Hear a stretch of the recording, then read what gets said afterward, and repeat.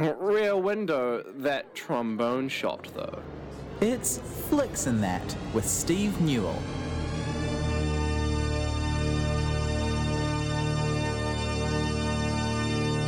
Something absolutely fantastic has just happened. Steve Newall, just before jumping into the segment, has mentioned the word swindle. I just played some Swindle, an artist called Swindle, about 10 minutes ago. What a coincidence.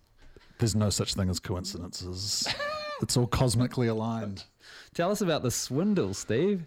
Yeah, well, as reported by the New York Times last week, and as was discovered via divorce proceedings and various other documents, a director has cost Netflix around $55 million in a show that no one is ever going to see. Did it go into production? Yeah, it went into production. This dude, he was a dude who made a movie called 47 Ronin a while back with Keanu Reeves. It was a box office bomb. It lost somewhere in the realm of $150 million. But nevertheless, he came up with a show, this guy Carl Rinch, about a sci-fi series about artificial humans. I think this is probably back in about 2018, so maybe that didn't feel quite so tired then. Westworld hadn't crashed and burned by that stage, so you can understand Netflix getting into this idea. However, not a single episode has been finished. And the initial deal from Netflix was that they would pay $61.2 million in several installments for the rights to the series and get the thing made. But allegedly, Rinch's behaviour grew very erratic shortly after signing the contract. Yes. Along the way, he just burnt time, he burnt money. And in March of 2020, a time we'll all be familiar with as terrible for the whole world, he got in touch with Netflix and asked for more money. Okay. He'd missed a whole bunch of milestones of getting the thing done. But look, he said, the whole thing's going to fall apart if you don't give me some money immediately. They sent him $11 million, $10.5 million of which he immediately transferred to his personal brokerage account and put on the stock market on risky bids. He lost half of it in weeks, and then he put the rest of it into crypto. Now, one of the few funny parts of the story is that he actually made heaps of money off the crypto investment. Yes. He turned his $6 million-ish into $27 million. Okay. And this has led to coverage of this story in crypto websites, which, of course, I read those. And I stumbled across these while doing research on the story. It turned into headlines like, filmmaker makes millions after risky bet pays off. It's like, okay, that's a very small part of the story. Anyway, so he blew all this money, got a whole bunch of it back. Has he paid Netflix back and kept the profit? Well, he spent some of that profit first. He bought 5 Rolls Royces, 1 Ferrari, and millions of dollars worth of high-end furniture and designer clothing. What a waste of money. What an absolute waste. Why would you do this? Well, his wife's lawyers in the divorce proceedings suggest that it was perhaps a way to hide the crypto winnings.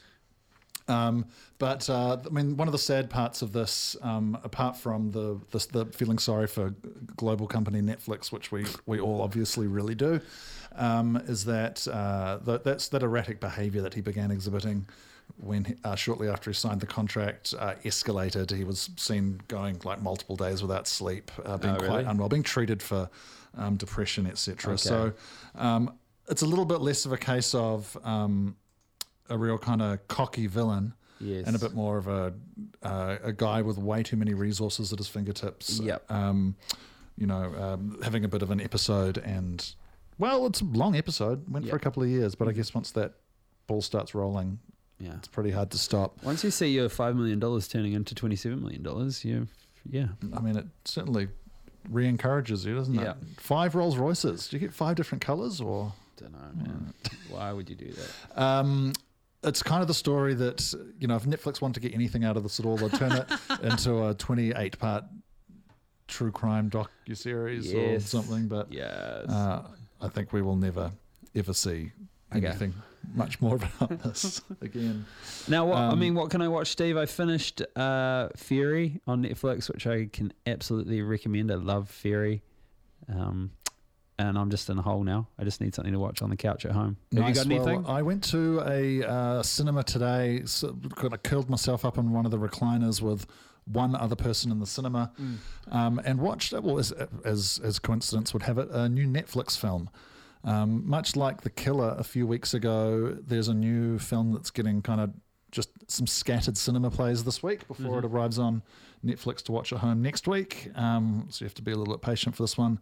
It's called Leave the World Behind. This is a kind of paranoid societal collapse thriller set in a holiday home. Family goes out to stay in a holiday home just to get away from things for a minute. And then things start getting a bit weird. Said family is played by Julia Roberts and Ethan Hawke. Ethan Hawke, yes. And in the middle of the night, a couple of unexpected visitors turn up, claiming to be the people who actually own the house, and sort of explaining there's a blackout in the city, and we just wanted to go somewhere safe. What makes this maybe of particular interest is that it's written and directed by Mr. Robot creator Sam Esmail. It's based on the 2020 novel of the same name, which I really enjoyed. Personally, I don't know if this adaptation really stacks up the same way that the reading experience did. That let me sit at a bit of a remove from it and let the mystery play out more. I think one of the tricky things about film adaptations of things that of source material which likes to keep its secrets or keep you guessing is that you know that the filmmaker could choose to show you something at any given time, and by withholding information or withholding clarity on something, it's a choice that can make it not so entertaining for the audience.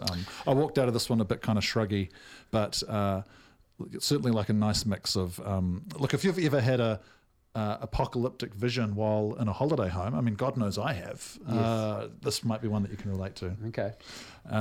Also, like The Killer, interestingly, really dynamic credit sequence, deliberately broken up into chapters with on-screen like chapter text, which kind of makes me think maybe there's something that lots of films do this, but maybe Netflix are particularly keen on it because it's like time to press pause and go fill up your glass or go to the loo or whatever.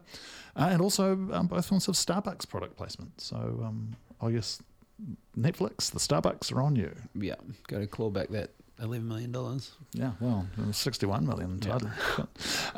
What can you watch tonight, though? Well, the best thing to watch that's new to streaming tonight is the new season of Slow Horses, which starts on Apple TV+. This is the kind of black comedy spy thriller combo out of the UK. This is really top-notch stuff. It works both of those elements really, really well. It's very believable, has real stakes, has a real-world setting, but all the characters are funny and there's good gags through it in the dialogue.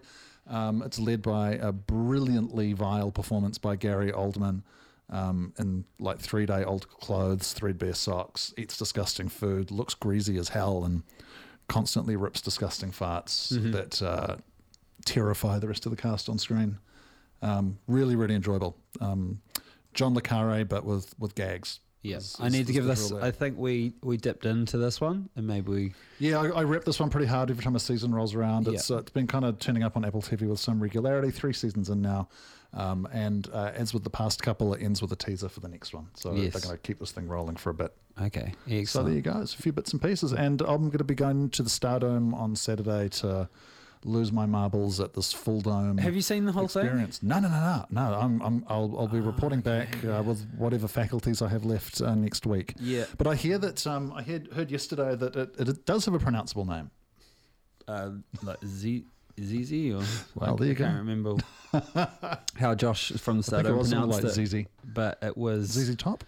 Apparently, it's selling so well they're adding extra screenings. So if you're keen, head along to the Stardome and don't muck around, because I think as Steve and both Josh have mentioned, it's quite the experience. Yeah, pretty fizzing about this. It has scattered sessions over the next few weeks, but I think it's definitely going to be a highly unusual viewing experience in a really interesting place to see something trippy as hell. Yeah, nice, awesome, Steve. Catch you soon. Have a good week. Cheers.